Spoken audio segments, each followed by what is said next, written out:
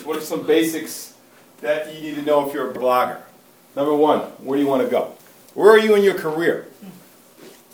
Where do you want to go? Also, what stage are you at in your career?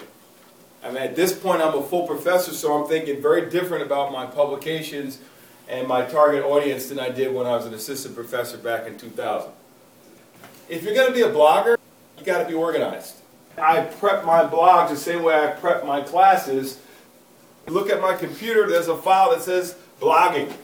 And on that file, I have it broken down to all different types of categories. I have things organized, and it's organized based on a calendar, a sense of what's going on. When I think about blogging daily, for some people, like, oh my God. Now for me, sometimes it's a matter of opening up a file and go Control F. I just search through my database. Got a ton of stuff. Think about your area of specialty, you have content. Stay in your lane. My thing is history and food. You got to stay in your lane. Develop a specialty.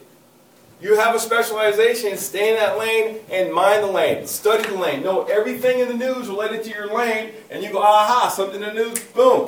Newt Gingrich made the mistake of saying Barack Obama is the food stamp president. I said, oh, aha, food, that's me. So that's what I'm talking about right now in the blog. And it's generating content.